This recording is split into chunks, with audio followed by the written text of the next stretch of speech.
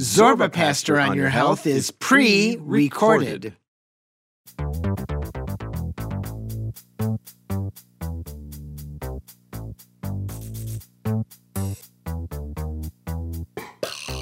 From Buck Studio at Wisconsin Public Radio, this is Zorba Pastor on Your Health.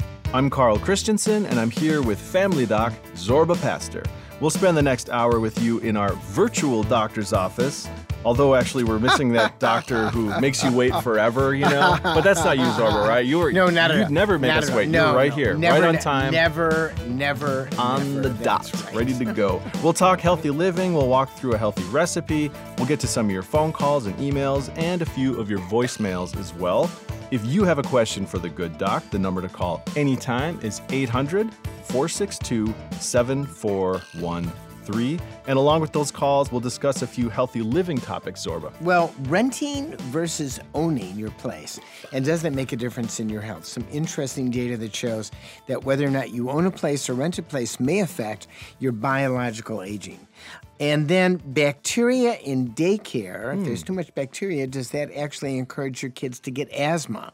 So are there some issues with daycare that we have to address in terms of daycare cleanliness? That's really what it's about. That sounds interesting. And what is the special guest chef recipe? Kungpao Meatballs. It is a great recipe.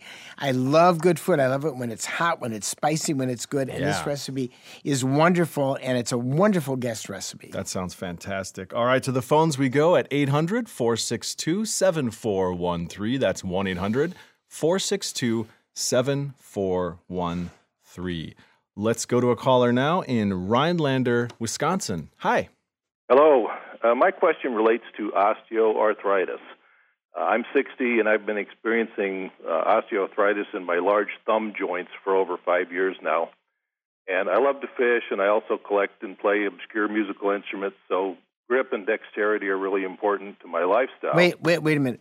What is an obscure musical instrument? Well, it is an electric mandolin, electric octave mandolin, or an electric mandola.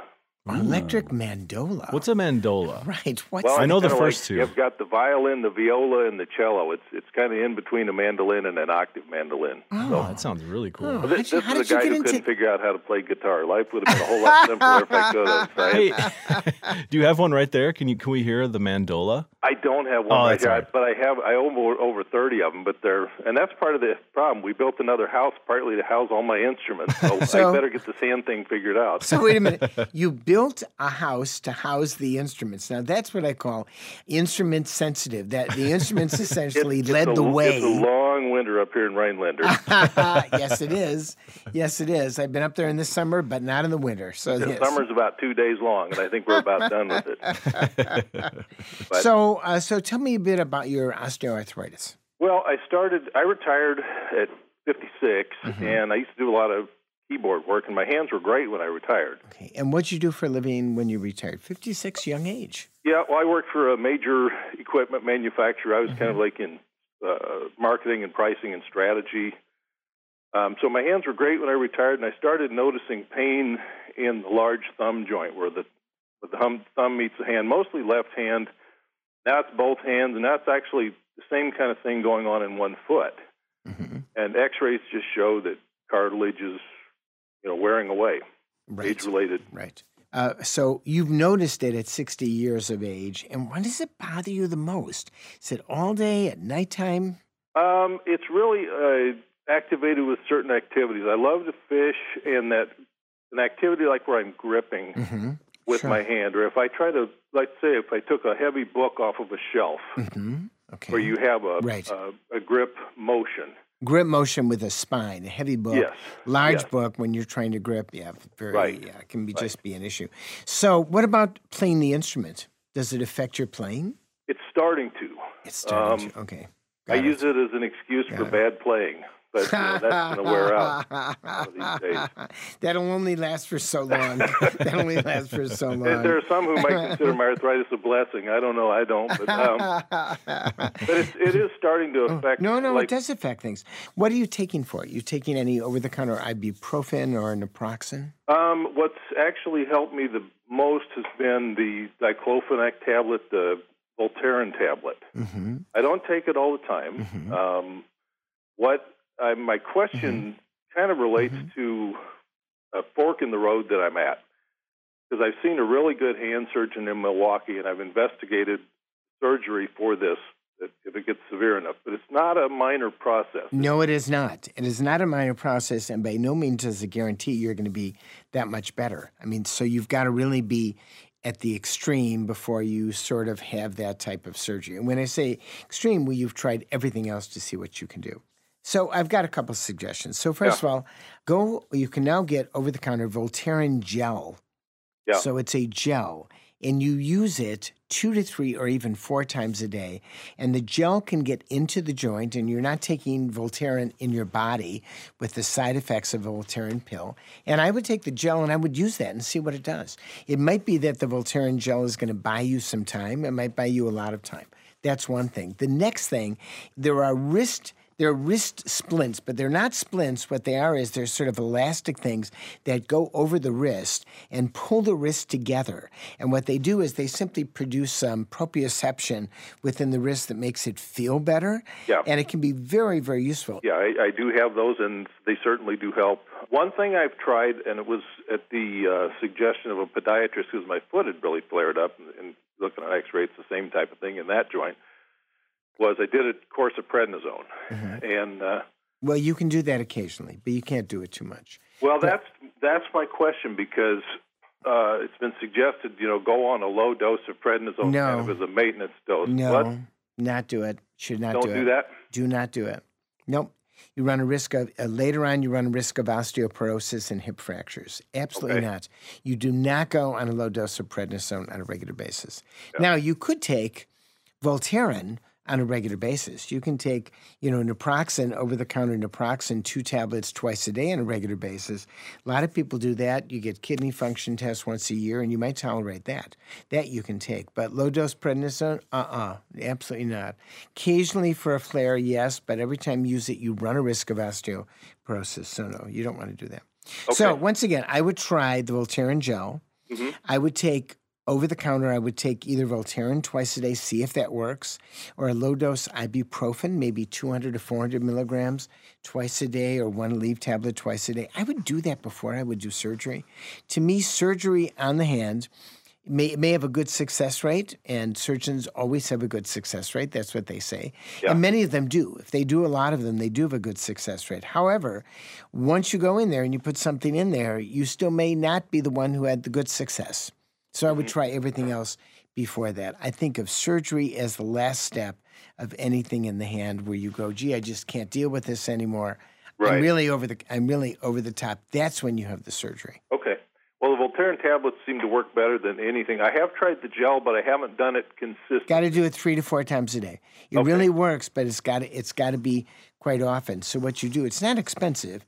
I mean, it really is cheap compared to what it is. Put some in your car, your knapsack, and just in the morning put some on, in the evening put some on, and during the day put it on 2 or 3 times so that absorbs into the joint. It's a very good medication that may work. And if you just do it 3 or 4 times a day, and if it works for you, you've got something that isn't internal that may give you some space here. Unfortunately, osteoarthritis tends to be a progressive disease. I wish it weren't, but it is. And so what are you going to do with the instruments? Hopefully play them. Karl wants to hear it because Karl's a band guy. Yeah. He wants to hear it. That's right. He's going to call you back so we can put you on the show. Call us back and have one ready and we can hear that. I'd love to hear that. Well, I have a whole entire room of them, so. Yeah, well, can you play them all at the same time? No. Oh, man. That's House on the Rock. Okay, that's right. I've been there. That's a sensory overload. Oh, yeah, that's right. A trip. Thank you. Thanks for sharing that. Let us know what happens. Try that Voltaren 3 or 4 times. Thanks so much, guys. Thanks for the call. 800-462-7413. That's 1-800-462-7413. All right, before we get back to any voicemails or calls, let's do our first topic. So this is interesting new research here. Renting rather than owning a home is linked to faster aging, biological aging? Kind of an interesting thing. So you've rented. I mean, Sure. now you own a place. Right, now so I do, what were the but I've places rented. like that you rented? Oh, there was a whole cornucopia of That. of But some were apartments. some were better than others, Of course, right? yeah. Some You were know, rough, some were okay. Yeah, some were rough, some were... Yeah, but you it's had all no part of the deal. But you had no control over what you had. If something was wrong in the apartment, you might call the landlord and they might fix it or not fix it, right? Right. You know, so it's a complicated issue. We once had bats. We had an apartment. This is in college. We had an apartment that had so many bats flying through the basement. So many bats just flying in the basement? Several bats flying all around the basement. My roommate actually had his bedroom down there, and it's where our band actually practiced. And so we called our landlord, I should say our slumlord, and his first answer to us about that was, "Oh, well, it's bat season." So he showed up a week later with like a big bag of mothballs and just dumped mothballs all over the basement. And it just stunk up the entire house. And that was his solution. That was his solution? Yeah. So not only bats, but he may have gotten rid of you. He did the next year, yeah, for That's sure. exactly Anyways, it. yeah, a lot of variety. It's bat season. It's just bat season. It's just no big bat deal. season. Deal with it. That's what I deal with that. But this is an interesting, it's from the BMJ Journal of Epidemiology and Community Health. And it looked at renting a private home, particular thing, renting a private home versus actually owning a home and what the effects were. And it appeared that there were physical effects of renting, mental effects, cold, mold, crowding, that are really, when you rent, tend to be more common when you rent than when you actually own. And what they did was they looked at basically epigenetic information. It's basically how your genes actually express yourself. And according to the particular longitudinal study, it looked like you were twice as likely to have some biological aging based on their DNA analysis if you were renting. But once you actually owned a home, it appeared that things got better. But the study is an interesting study. It really doesn't show that renting, you're going to get older quicker when you rent. But I think it shows that the environment that you live in can make a difference. So here it is. You gave an example of you're not going to live in that house forever. It's in college. But you may not be able to afford a better place. And so you're in a place that has mold, and you can't do anything about it. Or you're by a busy street. You're renting by a busy street, and there's fumes from diesel trucks. And we know, for instance, that the fumes from diesel trucks can make a big difference, especially with children growing up. So I think this, once again, says your environment and where you live really matters. Now, you live in a house. Right. Yeah, you got a couple kids, right? Don't you do things around the house to make it look nicer? Yeah, we're actually right now having adding a sunroom, having an addition. A renovation. Why? Yeah. More space. We're running out of room. Our kids are getting bigger. Our house isn't huge, so we're just... so you want more space. So why do you want more space? Just to stretch out more. And... Stretch out more?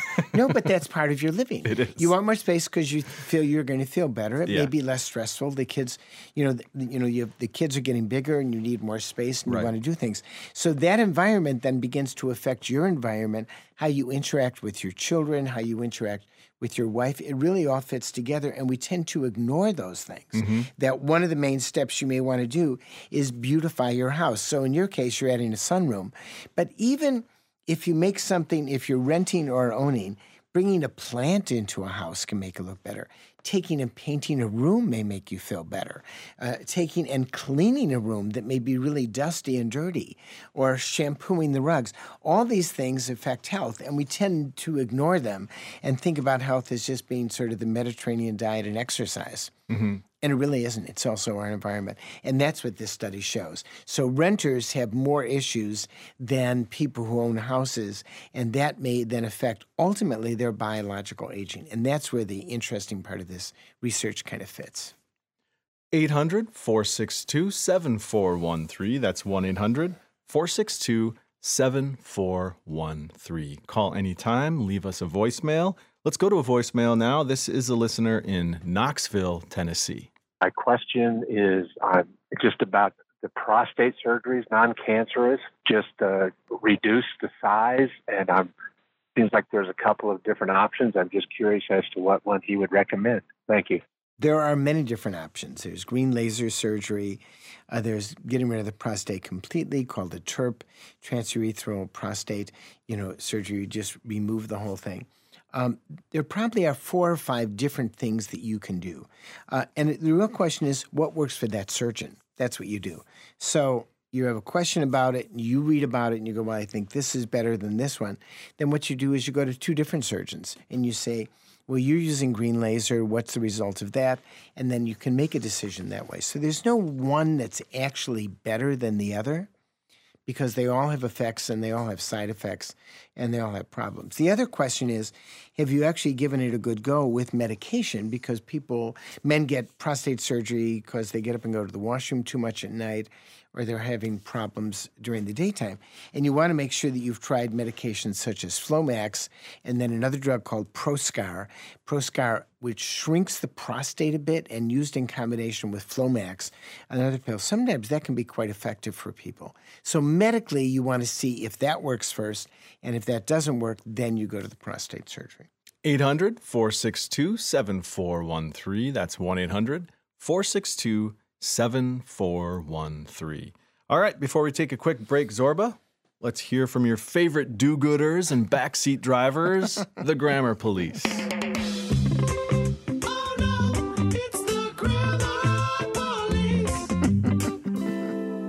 And actually, Zorba, this one comes from a division of the Grammar Police we've yet to hear from. I know there's a lot of divisions. There are a lot of divisions. We've heard from so many divisions. We do not know all of the divisions. There's a new one. There are an infinite number of divisions in the Grammar Police. A new division has surfaced. Yes, has surfaced. This is the Chemical Police. Oh, the Chemical Police. Right? That's new, right? I don't think I've heard of them.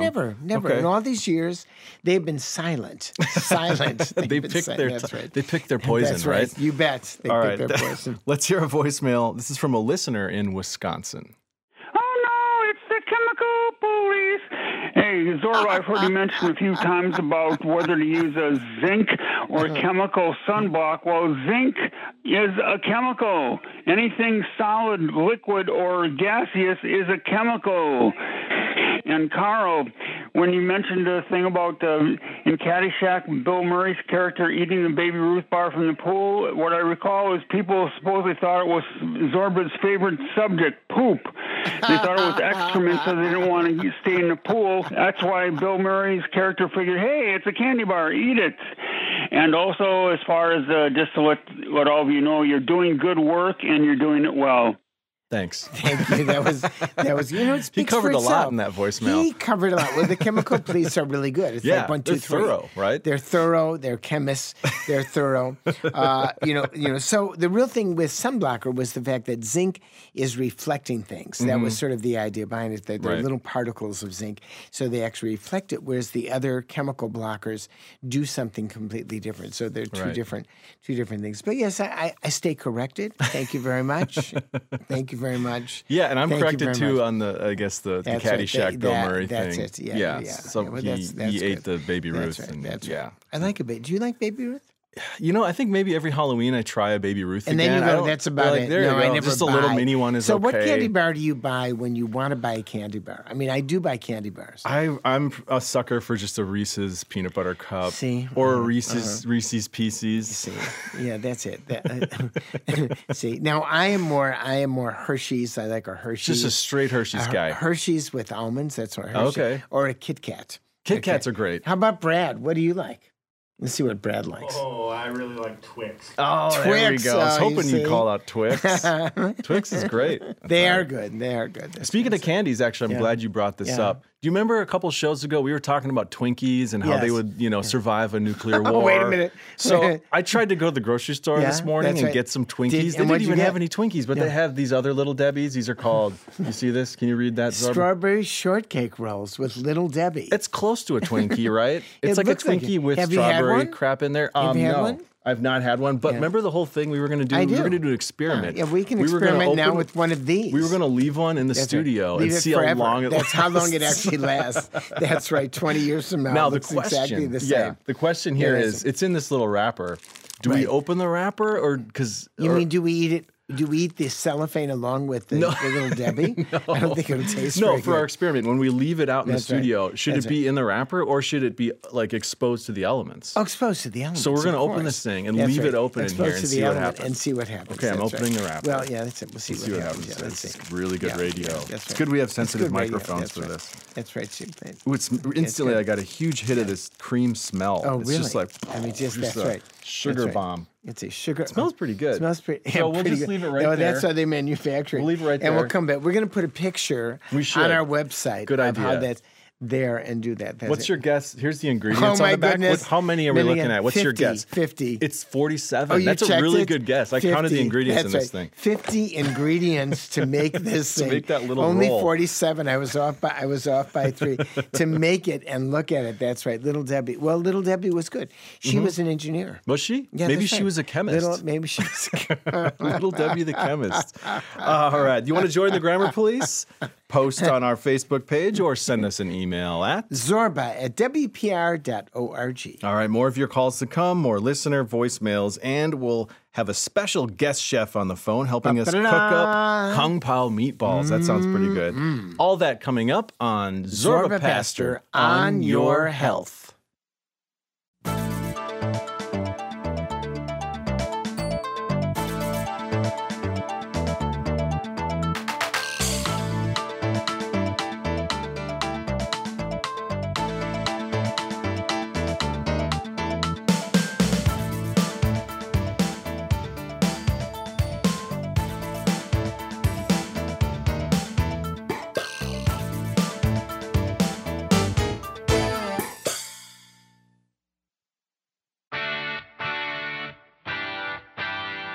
Karl Christensen in the studio with Dr. Zorba Pastor on Zorba Pastor on Your Health. The number to call anytime is 800-462-7413. That's 1-800-462-7413. Call anytime. Leave us a voicemail if you'd like. But Zorba, it's recipe time again. And this week we're in for quite a treat. Today we have a special guest chef joining in on the fun. Jing Gao is the author of the new cookbook, The Book of Sichuan Chili Crisp, Spicy Recipes and Stories from Fly by Jing's Kitchen. She's a chef and entrepreneur, a renowned expert on Chinese cuisine, who's been featured in the pages of Forbes, New York Times, Wall Street Journal, many, many others. Jing joins us today to share her delicious recipe for Kungpao Meatballs. Jing, welcome to the show.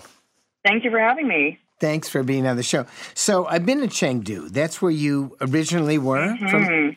Yeah, that's where I'm from. I was born there. Yeah, my daughter-in-law lived outside of there, in I think Yibin. I'm not sure how to pronounce it. It's like Yibin. Yes, they're famous for this pickled vegetable called yibing yacai, which is actually like an essential ingredient in dandan noodles and many other dishes. Yeah, so I've been there. I've been to China like 2 or 3 times, which is good. But I looked. Amazing. You lived in Germany and England and Austria because your dad was a nuclear physics professor. That's kind of an interesting. That must have been an interesting life, and you could go to different places. And then, of course, you ended up in the U.S., but quite nice. And then you went to business school in Canada. Yeah, so it was kind of an interesting childhood all over the world. I was born in Chengdu, and when I was about 5, we moved to Germany, and then, different countries after that. We eventually settled in Canada, where I went to school, high school, and college, and then graduated and started working in the corporate world. It was actually a tech job that brought me to Asia, brought me to China, and that's where I started to, reconnect with my roots, peel back some of the layers. And for me, food became that key vehicle to do so, and to get closer to my family back home. And it really ignited my love for flavor, and especially for Sichuan flavor, the flavors of my hometown. So Kungpao Meatballs. So meatballs in Wisconsin would not be Kungpao meatballs. What would they be, Karl? They'd be meat-flavored meatballs. They'd be meat-flavored meatballs. But meatballs are sort of comfort food. Sure. They're served all over, and you have some meatballs. They're very common kind of a food whenever you have an event, soccer event, high school event, or anything. We have meatballs, but they won't taste like this. This is a great variation. It'll taste better. Much better. That is much better. So let's go through this recipe. So we start out with a pound of ground pork, easy to get. Half a cup of grated onion, a cup of torn soft white bread, so any bread that you might have around the house, that might work out with you.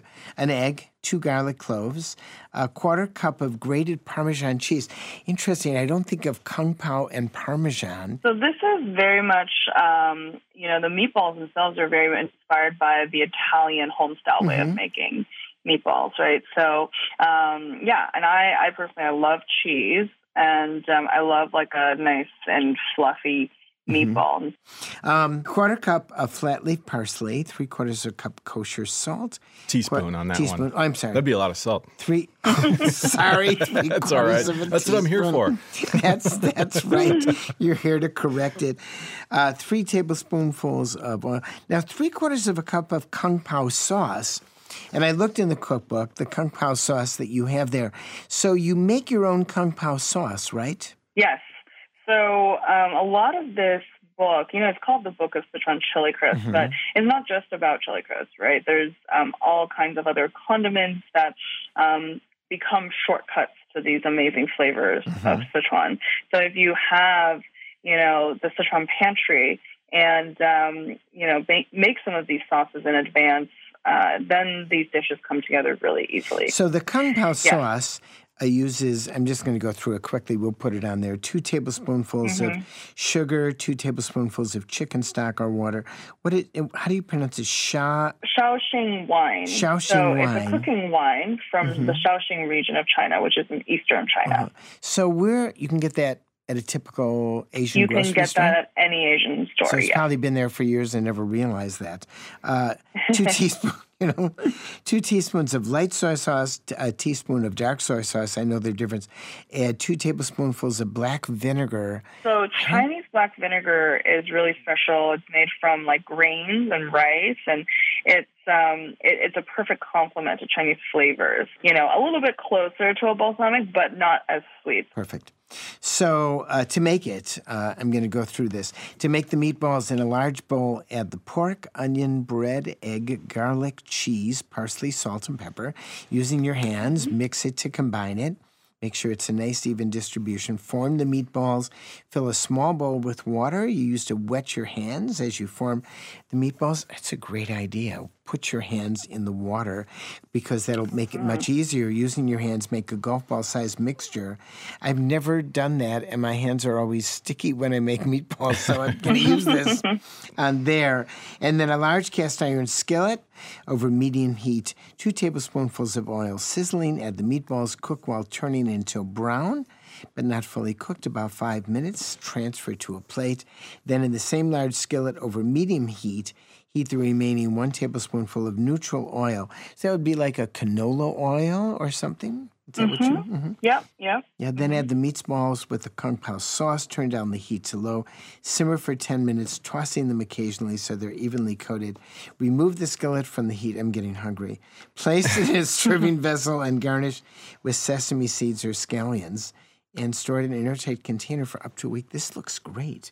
It's got a great picture on there. So it's a wonderful recipe. This is a great cookbook. You do a fabulous job. You really have outdone yourself. How long have you been doing this? So I was, when I lived in China about 5 years ago, I had a restaurant. And I also started Fly by Jing originally as an underground supper club. So I was doing dinner parties, in cities all over the world, actually. And so for a couple of years, I was really just traveling and doing events and pop-ups and sharing these flavors that I loved with others. And through that process, I realized that these flavors were really universal, but people just had no access to them outside of China because the ingredients are so rare and so hard to find outside of China. So I wanted to create a way for people to be to more easily access the flavors in an easier format. So I started to bottle some of the sauces that I was already making for a lot of my dinners, and I started selling them. And about 5 years ago, moved to the U.S. and started an online website where, flybyjing.com, where we sold our line of sauces, including our hero product, the Sichuan Chili Crisp, and have grown it since then. We were one of the first modern Asian food companies to launch in the U.S. just a few years ago, and now really just excited to see the whole landscape of flavor change in this country, and we're now available in over 5,000 stores all over the U.S. How neat is that? It's a good example of a startup with an idea, something really good that takes over, and Americans love different tastes, and that's wonderful. And this, as I say, looks really, really good. Well, thank you. Thank you for sharing this, and thanks for bringing more flavor into the United States of America. Thank you so much. Thanks for having me. You take care, and thanks again. Great recipe, great book. The book is the book of Szechuan Chili Crisp, and we're going to have this recipe on our website, and I know we're going to get lots of people who are going to download it. We will. We'll put the link on the website to the book, picture of the Kungpao Meatballs and everything. Jing, thanks so much for joining us today. We really appreciate it. Thanks for having me. Thanks a lot. Take care. Take care. Bye-bye. To get a copy of today's recipe, or you can find out more about Jing Gao's cookbook, The Book of Sichuan Chili Crisp, you can visit us on our website at Zorba at WPR.org. That sounds great. 800-462-7413. That's 1-800-462-7413. All right, let's hear a voicemail now. This is a listener in Wisconsin. Hi, doctors, Pastor. I'd like to donate blood, but I've heard from everybody that because I'm gay, they want nothing to do with me. I've looked at their requirements online, and I have been told that they do not want gay donors, which is absurd, but it's the truth. What do you think? Well, it's totally absurd. It is the truth, and it had to do with men who have sex with men and HIV at the beginning of the crisis. And the Red Cross is now in the process of actually changing what they're doing, because finally they, realize, hey, we can check to see if somebody is HIV positive. And the fact is that's where it came from. So the answer is it is dumb. They should change it, and they are finally in the process of changing it because there are a lot of gay men who want to actually donate blood, and this has been in place for, 2 decades? 2 decades too long. Once you can test, and blood is always tested for HIV, and the test is accurate, why let people out of the system when they can actually get blood? So you're right. Silly. Dumb, and I hope they change it. And they're in the process. That's what I've read. That's good. 800-462-7413. That's 1-800-462-7413. All right, before the break, Zorba, time for the segment where an honest-to-Pete doctor unsheathes his medical machete, clear cuts his way through the clickbait, and takes on the mighty, mighty internet. We call this segment Google Doc.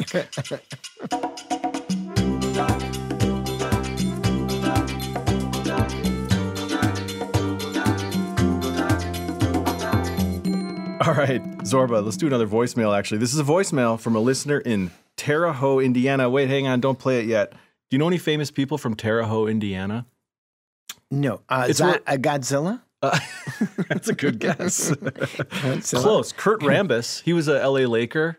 Kurt Rambis. He kind of looks like Godzilla but I don't with know glasses. Who Kurt Rambis is. He was the problem. Not so great NBA player from the 80s and from 90s. Turned into a coach. Is it Terre Haute or Terre Haute? I thought it was a silent T. I thought it was Terre Haute.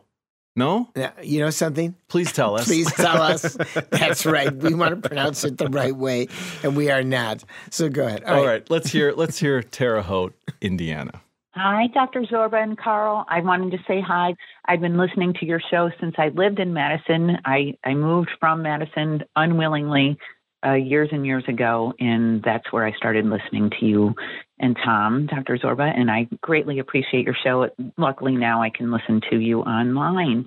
So I'm calling because now I'm 55 instead of 35, and I have some Achilles tendon recurring issues, and I had gotten the one fixed on the right-hand side, and then I was trying the treadmill again, which I love to run, and the other one, now is sore.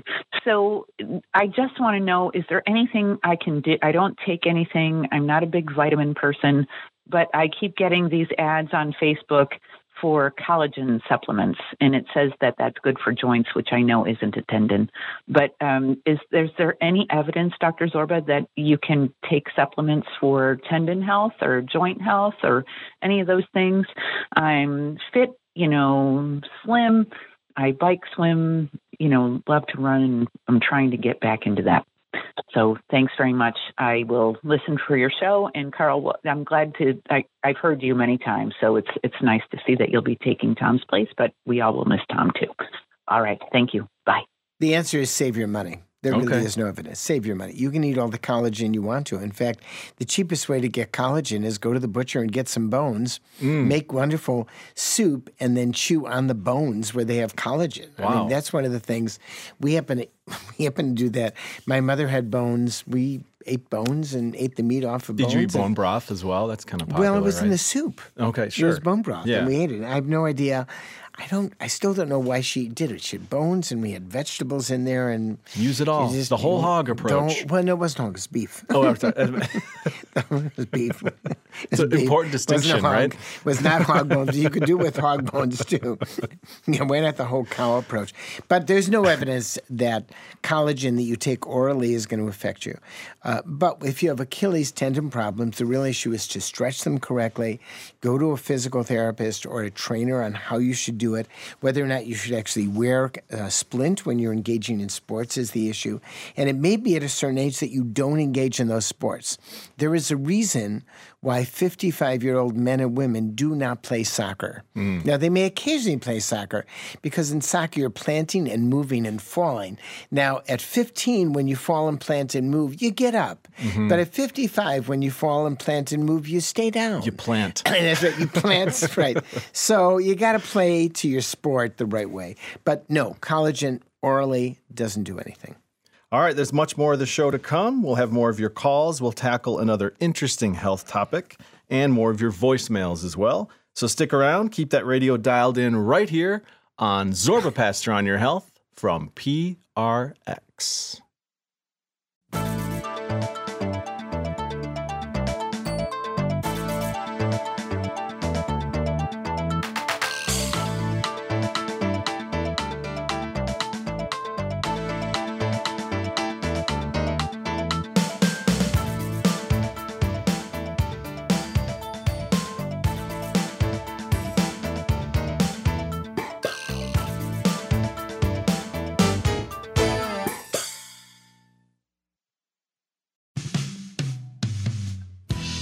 Karl Christensen in the studio with Dr. Zorba Pastor, and this is Zorba Pastor on Your Health. The number to call anytime is 800-462-7413. That's 1-800-462-7413. But before we get back to those phone calls, Zorba, our next topic, we got bacteria at daycare might raise kids' odds for asthma. Right. So your kids, how old are your kids now? They are 5 and 8. So they were in daycare, They right? both were in daycare. Did they get lots of infections when they were in daycare? Did you ever I feel like notice at anything first like they that? did, and then maybe they built up quite an immune system Yeah, there. you do build up We an did immunity. too, as parents, I know that. No, as parents you get, right, as parents you do that. And in fact, I remember when I first was in medical school and when I was first doing my residency, if I was on pediatrics, I knew I was going to get sicker because the kids are cesspools of disease. Petri dishes. That's it, Petri dishes. That's exactly it.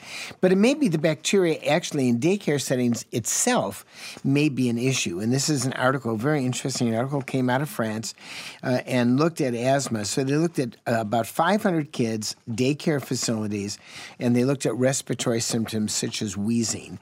And they looked at the bacteria and 4 basic bacteria within it. They vacuumed up bacteria in daycare. So did you do a home daycare or? They were both daycare facilities, different places. Yeah. And how did it look on the inside? One was definitely better than the other one. And what was better about it? It was cleaner, for sure. Cleaner. It was larger. It was cleaner. It was newer. Larger. It was newer. It seemed like the daycare providers were happier overall. It was a different experience, for sure. That's an important point, certainly with the daycare providers, but it may have also been cleaner. And so the question is, with the bacteria Streptococcus and Lactococcus, which were dominant in a couple of daycare centers where it appeared that children were wheezing more. And so the question was, is the daycare facility causing the wheezing? So it's kind of an interesting question because it may be that the children who are in the daycare center make these bacteria more common, and it may not be the daycare center itself that's causing the wheezing, but they're associated with children who have these bacterial infections. Interesting. Chicken or the egg? Well, we don't know. Right. That's what it is. So, and sometimes, especially in our society, we become so worried about bacteria that we try to make everything as clean as we can. Right. When in fact there can be too much. But I think if you have kids in daycare, you want to look at, for instance, how the daycare people are. But I think you want to look at the facility itself and look in the corners and see how clean it is, because that may affect your children's health. And your goal when you bring your kids to daycare is to have them have a good time, but also to make sure that they're safe. And this particular study shows the cleanliness of the daycare may make a difference because their risk of asthma may increase in an environment that is not as clean. 800-462-7413. That's 1-800-462-7413. All right, let's go back to those phones now. This is a caller in Spokane, Washington. Hi. Hello, how are you? Good. How can we help today? Well, I had a question for Dr. Zorba. I am a long-time listener, and this is first-time caller, so I'm a little nervous. Don't be nervous. Don't be nervous. I'm a long-time listener, and I'm a zero-time caller, and I'm not nervous. I'm nervous. That's good. Well, I have an unusual thing, I think, because I've been to the emergency room a couple times in the last 2 years. For the same problem that they can't seem to figure out. I'm pretty sure it's a diverticular bleed in my intestines. Why do you think that? 2 years ago, I was in the emergency room, and I was having a lot of bleeding out of my rectum. And, a lot. And so that kind of got me nervous, and so I went to the emergency room here in Spokane, and they didn't know what to do with me, quite frankly. They ended up admitting me to watch me overnight, and then they did an emergency colonoscopy to try and determine what was going on. Sure. Okay. They did find this diverticular, whatever you call it. Diverticulum, a little pocket in the colon. Okay. Right, and it was bleeding from there. And so they still didn't know what to do with it. And so they said, well, it'll usually stop on its own. I said, okay. And so they sent me home when it was still bleeding. Okay. I'm listening. So they sent you home and you were still having blood coming out. Right. And then what happened after that? Well, this was a couple of years ago that it happened, but it happened again recently here in the last month. And they sent me home. I also have hemorrhoids.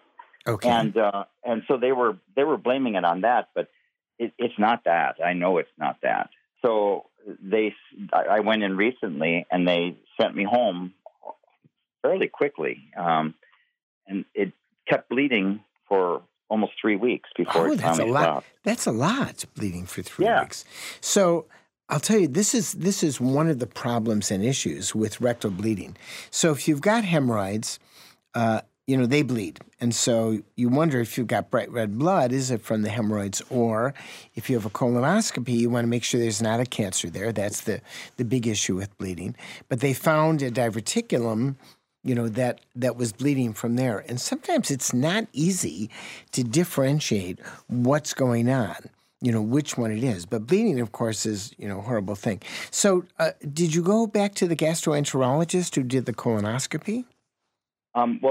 That colonoscopy was done in the hospital with one of the hospital doctors. They did suggest that if it didn't stop, that I should go and have a typical colonoscopy, and I didn't go because it stopped finally after about 3 weeks. I think you ought to see a gastroenterologist. I'll tell you why. So if you were my patient and you say, well, I don't know where the GI bleeding has come, I'd say, let's do a full colonoscopy. Let's see if we see something on there. That'll help give the answer. Once again, it's not 100%, but if you're bleeding from the hemorrhoids, if it's a diverticulum that bleeds, they generally don't do anything, but sometimes There are a lot of other things that it could be in your gut that's causing bleeding. There's something called an AV malformation, and that's where the arteries and veins come together, and they make kind of like a red mark. Well, it's not. It actually looks like a red mark on your colon, and they tend to bleed. And so you might have that. You got to get a GI evaluation if you've got this blood and you don't know. I think going to the ER is not the right answer for this. Going to the gastroenterologist is the right answer. You need a workup. 3 weeks is a long time. Is there anything that you can do to fix those things? Well, first of all, if it's hemorrhoids, what you do is you get a sitz bath. So a sitz bath is a thing you fit on the john. You put hot water in it, and you sit there, and it tends to shrink the hemorrhoids. Warm water, do it a couple times a day. You can't. Nobody can get in a bathtub 2 or 3 times a day, but you can. Well, people can, but it's hard to do. But a sitz bath fits on the john, right on the commode, with hot water, and that will often shrink hemorrhoids. So that'll give you an idea. You know, if you're still doing that and it's bleeding, and it's 3 weeks later, my brain would say, I don't think this is from hemorrhoids. And once again, even if it's from hemorrhoids, you could still have something else going on. 3 weeks is a long time to have bleeding hemorrhoids, a long time, especially if you've not been bothered by hemorrhoids in the past. Right. You need a full workup. Good example of a time when you do need to see a gastroenterologist versus getting care at an urgent care or ER type center. Good. I appreciate your input and your recommendation. You're welcome. And thanks for calling. Yeah. Have a good day. You too. Take care. Thanks so much for that call at 800-462-7413. That's 1-800-462-7413. All right, let's go to a voicemail now. This is a voicemail from a listener in Kansas. I have a question about nasal sprays. Is it better to use a non-steroid nasal spray rather than one that it has steroid in it? Thank you. Well, steroid nasal sprays are great for anybody who has allergies. They work really well. But there's an over-the-counter antihistamine nasal spray. I'm blocking on the name right now, but you can just Google it and look it up. It used to be by prescription only. And if that works, you can use that one. They're both. The steroid nasal spray is very safe, very effective. See what works for you. That generally is a more effective than the antihistamine nasal spray. What you want to avoid are things such as Afrin being the name brand, because those sprays you can use for 2 or 3 days at most, and if not, your nose becomes addicted to it, and when you don't use it, it sort of clogs up. So that spray you don't want to use every day for sure. 800-462-7413. Leave a voicemail. Call anytime, leave us a voicemail, and let's do another voicemail, huh? Why not? This is a caller from Mauston, Wisconsin. Tell me, what is the difference between an MRI and a CAT scan? I'd like to know, what are the doctors looking for that they use one or the other? Thank you. I've had the same question, actually. Such a good question. Yeah. So CAT scans are X-rays. MRIs don't use an X-ray at all. Magnetic resonance, it's a different way of imaging. And ultrasound is another way of imaging. There are really 3 different ways. And they all can pick up things differently. So CAT scans, when they first came out, very expensive, very slow. When I first started practice in Madison, there was a CAT scan at the University of Wisconsin. There was a CAT scan at St. Mary's, and there were 3 CAT scans in town. Just 3 of them. And what would now take 3 minutes to do a CAT scan took 30 minutes. They were very slow, and this had to do with computerization. They've improved dramatically, but they can pick up different things. So an MRI scan can pick up things the CAT scan and vice versa. So, for instance, when you're looking at gallstones, we do an ultrasound of the gallbladder because that's the cheapest imaging to see if you have gallstones. And it tends to pick them up well. I can't tell you the exact number. But CAT scans are good, but they don't necessarily pick up more than the ultrasound. And then MRIs are another way of doing it. So we use these different scanning modalities. But basically, CAT scan, X-ray, MRI is magnetic resonance imaging. Ultrasound uses sound. Different ways of doing things that dramatically have changed medicine. And I'm going to give you a perfect example of this. When I first did medicine, we had patients who had painless jaundice. So painless jaundice is scary. Jaundice with pain often means your gallbladder has trouble, but painless jaundice often means you may have pancreatic cancer. And when I first started practice, we didn't have the scanning techniques to do it, and we often did exploratory surgery. We opened the person up, and then we said, oh, my God, they've got cancer all over, closed them up and didn't do anything. Maybe have sent them for chemo, but all of a sudden they did surgery that we didn't need to have. Now, all 3 scans have changed the way we do medicine today. It's far better, and these scans have made a tremendous difference in diagnosis and treatment. Interesting stuff. 800-462-7413. That's 1-800-462-7413. All right, before we head out today, Zorba, it's time to log in to the Zorba Pastor On Your Health Facebook page for another edition of Facebook Feedback. Facebook Feedback.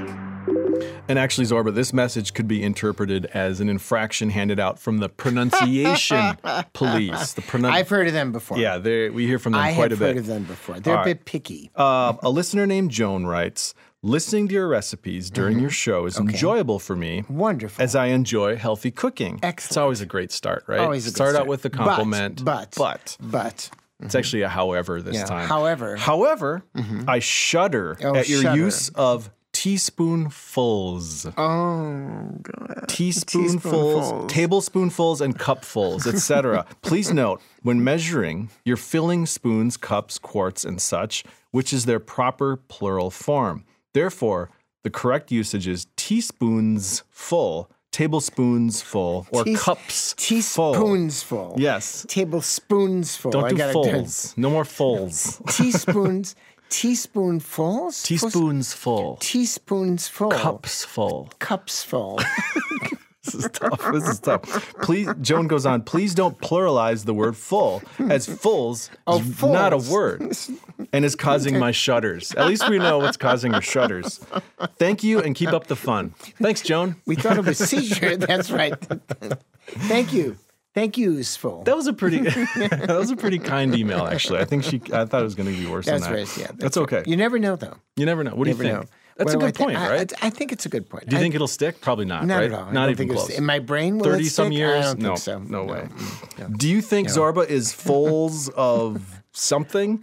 Let us know by posting on our Facebook page or by sending us an email at WPRs.org.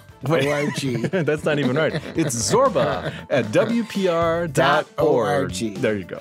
Want to do this again next week, Zorba? I hope so. Okay, let's do it. If you missed anything during the show or you just want to stream the show online anytime, visit us on the web at zorbapastor.org and, of course, through Facebook. And don't forget, you can call us anytime. How long are we going to leave us your question at 800-462-7413. Very good.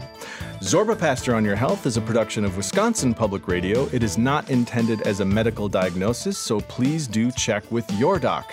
Our executive producer is me, Carl Christensen. Our technical director is Brad Kohlberg.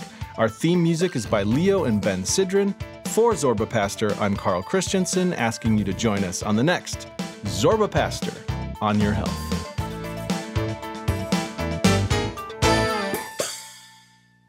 Did you miss something on today's show? Simply go to zorbapastor.org to catch up on all things Zorba. There you will find recipes from the show, links to the Facebook page, Zorba's Healthy Living articles, and you can subscribe to the weekly podcast. On the web, that's zorbapastor.org.